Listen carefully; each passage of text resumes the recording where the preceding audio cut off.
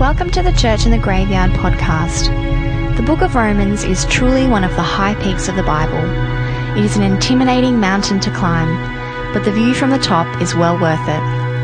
In the first 4 chapters, we hear that all have sinned, but the Apostle Paul takes us to the heart of why Jesus is such good news. We discover that his gospel changes everything about how we see the world. It means peace, it promises holiness, it beckons us to freedom, and it calls for love. For more information and audio content, please visit us at neac.com.au.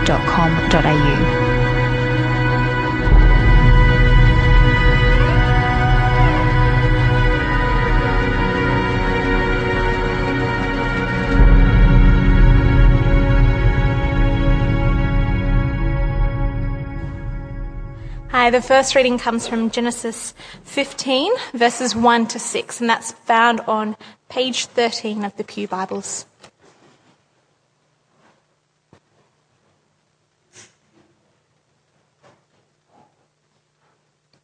After this, the word of the Lord came to Abram in a vision. "Do not be afraid, Abram. I am your shield, your very great reward." But Abram said, "O sovereign Lord, what can you give me since I remain childless, and the one who will inherit my estate is Eliezer of Damascus?" And Abram said, "You have given me no children, so a servant in my household will be my heir." Then the word of the Lord came to him, "This man will not be your heir, but a son coming from your own body will be your heir." He took him outside and said, "Look up at the heavens and count the stars, if indeed you can count them." Then he said to him, "So shall your offspring be." Abraham believed the Lord, and he credited it to him as righteousness. Hi everyone, our second reading is Romans chapter 4, verses 1 to 15. If you're looking along in the Pew Bibles, it's page 1115. What then shall we say about Abraham, our forefather, discovered in this matter? If in fact Abraham was justified by works, he had something to boast about, but not before God. What does the Scripture say? Abraham believed God, and it was credited to him as righteousness. Now when a man works, his wages are not credited to him as a gift, but as an obligation. However, to the man who does not work, but trusts God who justifies the wicked, his faith is credited as righteousness. David says the same thing when he speaks of the blessedness of the man to whom God credits righteousness apart from works. Blessed are they whose transgressions are forgiven, whose sins are covered. Blessed is the man whose sin the Lord will never count against him. Is this blessedness only for the circumcised, or also for the uncircumcised? We have been saying that Abraham's faith was credited to him as righteousness. Under what circumstances was it credited? Was it after he was circumcised or before? It was not after, but before. And he received the sign of circumcision, a seal of the righteousness that he had by faith while he was still uncircumcised. So then, he is the father of all who believe but have not been circumcised, in order that righteousness might be credited to them. And he is also the father of the circumcised, who not only are circumcised, but who also walk in the footsteps of the faith that our father Abraham had before he was circumcised. It was not through law that Abraham and his offspring received the promise that he would be heir of the world, but through the righteousness that comes by faith. For if those who live by law are heirs, faith has no value, and the promise is worthless, because the law brings wrath. And where there is no law, there is no transgression. Hey folks, I'm Roger. It'd be great if you had Romans 4 open. Romans 4 is what we're looking at tonight. And thanks to Nick for saying circumcised so many times. Tonight we're going to hear something that we need to hear over and over again. Tonight we're going to hear something that we need to hear over and over again. That we have nothing to boast about when we stand before God. We have nothing to boast about. Not our works, not what people group we're a part of, and not our keeping of God's law. In a sense, I'm really just saying the same stuff that Matt said last week from the tail few verses of Romans 3. But when God repeats words to us, I think it's because we need to hear them again and again and again. I'm a parent. I have 3 delightful children.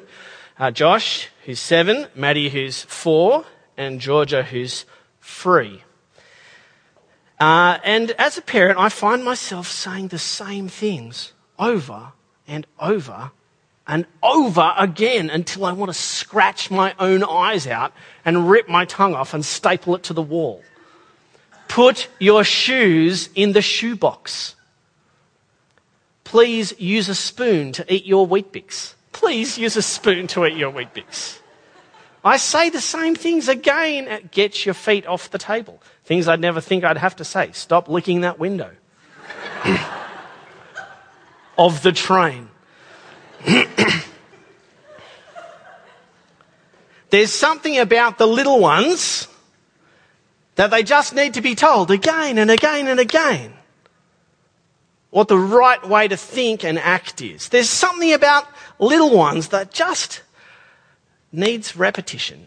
And I think when we stand before the gospel, the good news of Jesus, it's so astonishingly different to everything else that we encounter in the world that we just need to hear that the gospel is a free gift again and again and again. Please pray with me. Heavenly Father, we ask tonight that as we look at your word, you would speak to us, that you would clarify in our hearts, in our minds, and make clear in our lives that we trust you, that we know that the gospel, the good news of Jesus, is a gift to us, not by anything we do, but something you do entirely. Refresh us, Lord, we ask, as we hear your word tonight. Amen. Well, as I said, I think there's 3 questions that were raised in the tail end of chapter 3. If you have a look with me just at the last few verses of chapter 3, we're looking there on the passage that Matt preached on last week. 27, verse 27, it's right in the top left-hand corner of page 1015. 3 questions that are raised. Where is boasting? Verse 27 and 28. Second question, verses 28 and 29 and following. Is God the God of Jews and Gentiles? And third question, verse 31, can we ignore the law? They're the 3 questions that are raised in that little section. And I think chapter 4 is the answer to those 3 questions. So if you have a look, just scan your eyes over chapter 4. The answer to where is boasting is in verses 1 to 8. It's not by works. You don't get right with God by doing stuff. It's a gift. Not works, but a gift. So don't boast. The second question, is God the God of Jews and Gentiles? Yes. Is answered in verses 9 to 12. Do you have to be one of Abraham's physical descendants? That is, have you had the snip as a mark of who you belong to? No, not one people, but all people are given this gift of being right with God. And third question, verses 13 to 15. So can we just ignore the law? No. The last little section we look at, verses 13 to 15, is going to say that it's not obedience to God's law that gets you right with God, but it's a gift. It is a gift, it is a gift, it is a gift. If I appear to be repeating myself tonight, it's because I'm convinced that God is repeating himself to make it perfectly clear that the gospel of Jesus Christ is a gift that comes by faith. Now we're going to hear a word a couple of times tonight, the word credits. Now when you look at your bank statement, don't you love the word credit? You love the word credit. Hey, I got something. I've got something, it's mine, it's given to me. Now, we're going to talk about that in a minute, but I just want to kind of let you to keep your eyes peeled for it as it comes up in the passage. The word credited or counted is this idea that really this whole passage hangs together on. So let's have a look at the first little section, answering the question, can we boast in what we do? Can we boast in what we do? Have a look at verses 1 to 8 of chapter 4. The tricky part about this is that if being right with God is a gift and not something that we earn, it's completely different to every other part of our life. The way that people treat you is, on the whole, earned by your treatment of them. Does that ring true for you? The way that you treat people, in general, is how they treat you in return. The way that you are given money is not that your boss appears once in a while with a little paper bag with a bow on it and says, guess what, I've got a surprise for you. Here's some money. No, you organise what work you will do and how much you will get paid. By the way, if your life is not like that, let me recommend it to you. That's how wages are meant to work. In the world, almost everything that we encounter is on a action-response basis. It's science, it's maths, it's beautifully simple. This gets this. But the gospel is different because the gospel is a proper gift that is unearned and it makes us a little bit uncomfortable.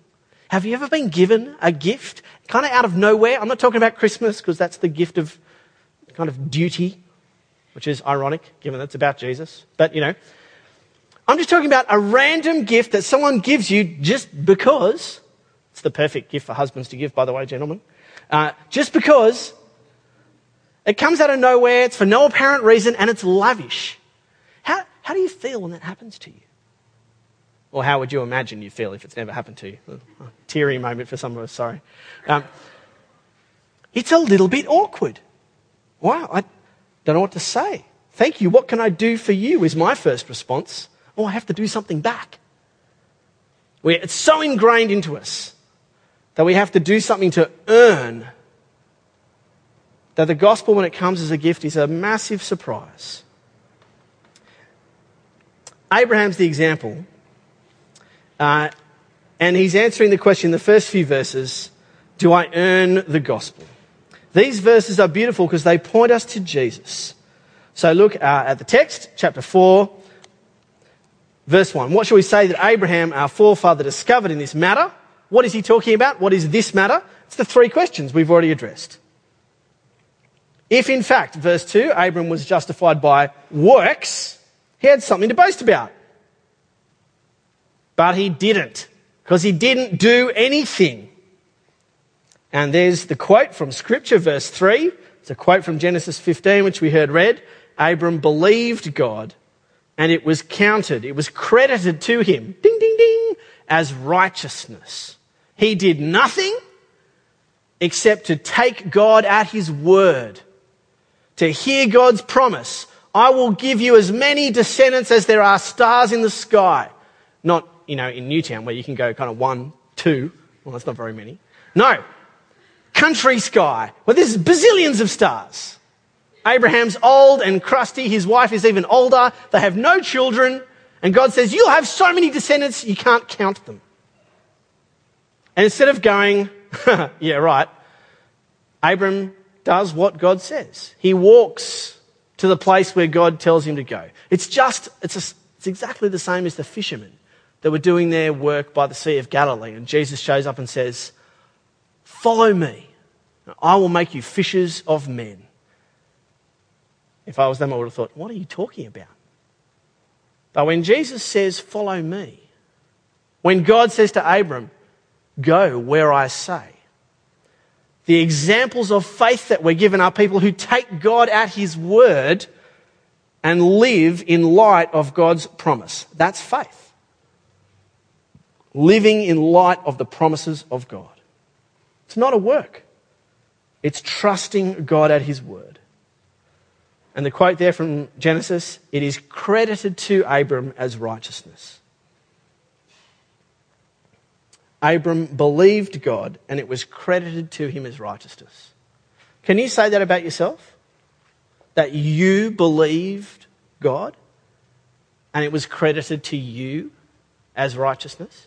In case you don't know what Paul's actually talking about, the details are just back on the facing page in your Bible. Verses 22 and 23 spell out what he's talking about. The gospel is this news that all have sinned and fall short of the glory of God and are justified, made righteous freely by his grace through what Jesus does on the cross. It's a gift. Have you believed God? And has it been credited to you as righteousness? Can you say that with your own name in there? My name's Roger. Roger believed God and it was credited to me as righteousness. It's a profound thing because I don't deserve right standing with God. I have not done good. In fact, I am thoroughly wicked when it comes to doing good in the world. All have sinned and fall short of the glory of God and are justified freely by the faith that comes through Jesus Christ. Can you say this for yourself? If you've never turned to God and say, Lord, I believe your offer is a real one. Tonight is as good a night as any. If you're convinced that you've fallen short of God's perfect standard and that Christ died and rose for you, turn to God and take him at his word. Ask someone that you've come with or that you know here what it means for them to live this life of faith. Abram believed God and it was credited to him as righteousness. Not by works, but as a gift. It's what makes Christianity, by the way, completely different to every other religion. Every other religion is do this, do this, do this, and God will do something for you. You earn God's approval. You get to somewhere. Christianity realises that we're too broken for that. And if we're going to be with God, it's going to be as a result of something that he does. Not by works, but as a gift. Number 2, who gets to be in God's people? Well, look around. It's obviously kind of university-educated inner West quasi-hipsters. No, hang on. If you were living in Rome at the time this letter was written, you'd ask yourself, who are these people? Who are these Christians? Do you have to be a Jew, one of Abraham's descendants? Do you have to be a Jew to be part of God's people? Well, let's look. Verses 9 to 12. Is this blessedness, this being forgiven, like King David was forgiven, is this blessedness only for the circumcised or also for the uncircumcised? Okay, now, circumcision was something that happened to Abraham after he took God at his word, after he was counted as righteousness. That's really all that matters through this little passage. When was Abraham forgiven? After. You can say it quietly to yourself. When was Abraham forgiven? After he was circumcised or before? Before. When was circumcision? After he was forgiven. It's a response to the goodness of God, a response to the promise of God. In our world, we're used to do a thing, get the prize. You know, I have small children, so simple things work for me. Knocking over the things at the sideshow and you get the big teddy bear. You knock them over, you get the prize. Being part of God's people is not doing a thing to earn God's approval and therefore getting accepted. It's not that you have to get circumcised, thank you, thank heavens, and then be part of God's people. But before Jesus, it was tempting to think that if you were part of this people, this privileged elite that God had put his blessing on, then you were in. That is not the case with the gospel, because there is one God who forgives Jews and Gentiles. And the proof is in the Abraham pudding, because he was credited as righteous before he was circumcised. That's what verses 9 to 12 talk about. What really matters is how you live in response. See verse 12. He's also the father of the circumcised, who not only are circumcised, but also walk in the footsteps of the faith that our father Abraham had before he was circumcised. It's just a nice link there between walking in the footsteps of the faith. In the Bible, it's tempting to put faith and doing stuff as opposite to each other. But if we trust God, then we'll walk in the footsteps of what happens as a result of that. When Jesus said to the disciples, "Follow me," they demonstrated their faith by following him. When Jesus dies on the cross and says, "This is for you," we demonstrate our faith in him by taking him at his word.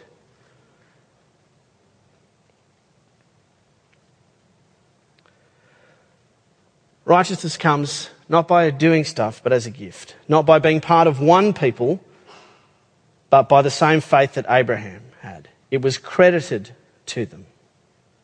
And thirdly, in verses 13 to 15, does it mean that if being part of the people of Israel, God's people, who had the law, if it doesn't matter which people group you're a part of, can we just ignore the law that God gave to Israel? If the law is a thing that makes you do good things, and we know that doing good things doesn't get you into heaven, doesn't get you righteous, can we just ignore the law? You kind of want him to say yes, don't you? But actually, the law gives us an insight into what God loves. Let's have a look at these last few verses.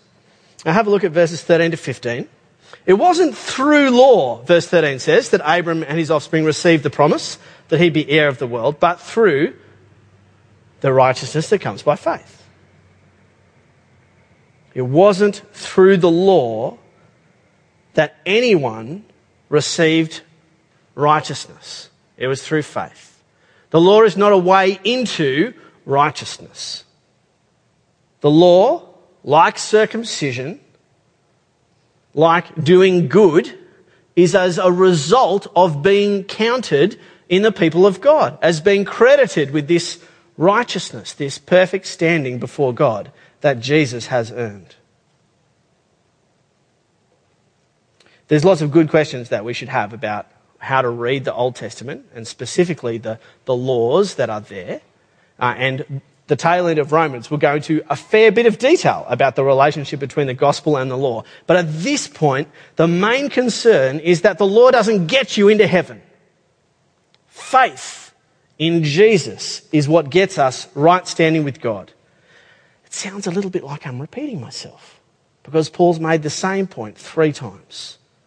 Not by works, but as a gift.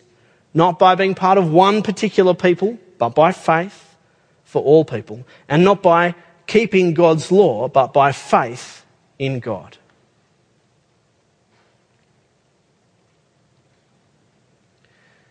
In the tail end of chapter 4, which we'll talk about next week, there's a great little line about God calling things that are not as though they were. Just have a look at the last sentence of verse 17.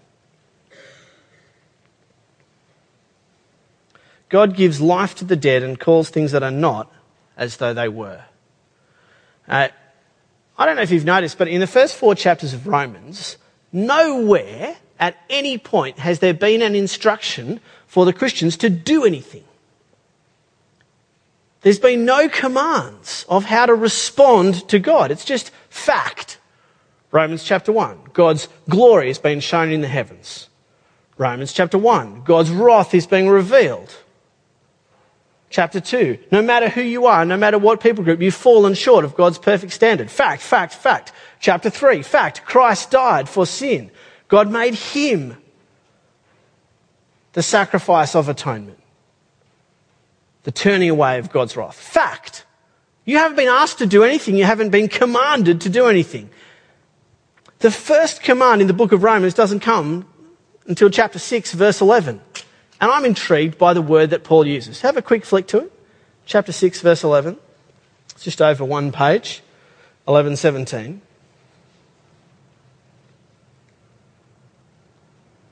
In the same way, Paul says, as Jesus, his death and resurrection, count yourselves dead to sin, but alive to God in Christ Jesus. Now, we'll get the chance to talk about this at length in years to come, but right now, what was the word that was used? Count yourself. Consider yourself. Act as if this were true. Count yourself dead to sin and alive to God in Christ Jesus. It's the same idea as your faith being credited to you, counted as righteous. Because, I'm going to say this a couple of times because I think it's at the heart of what it means to follow Jesus. We ought to live in the way that God says we really are. We ought to live in the way that God says we really are. See, who are you? You, like me, are a creature, one of God's creations, deeply loved by him to the extent that he would give up his son's life for you.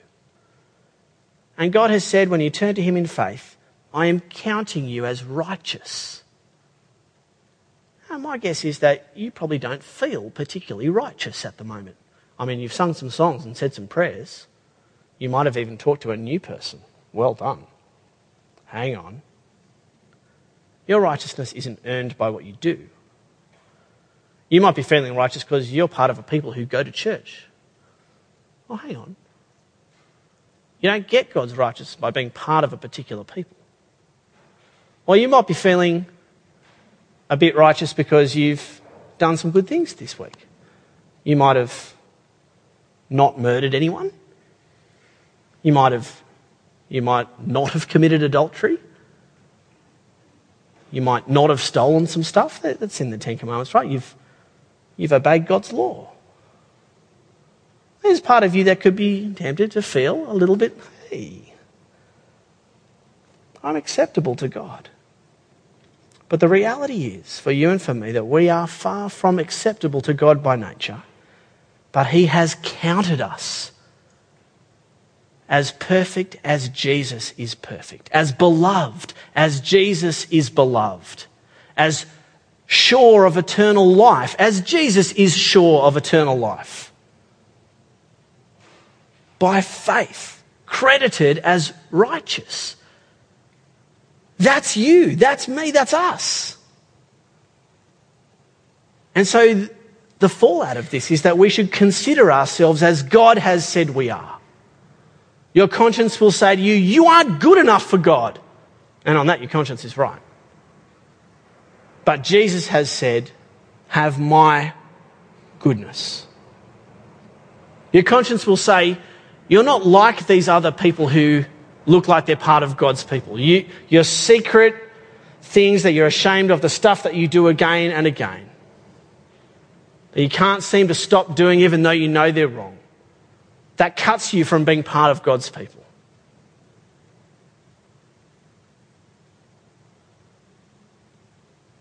That doesn't exclude you from being part of God's people because Christ has paid the penalty for all our sin.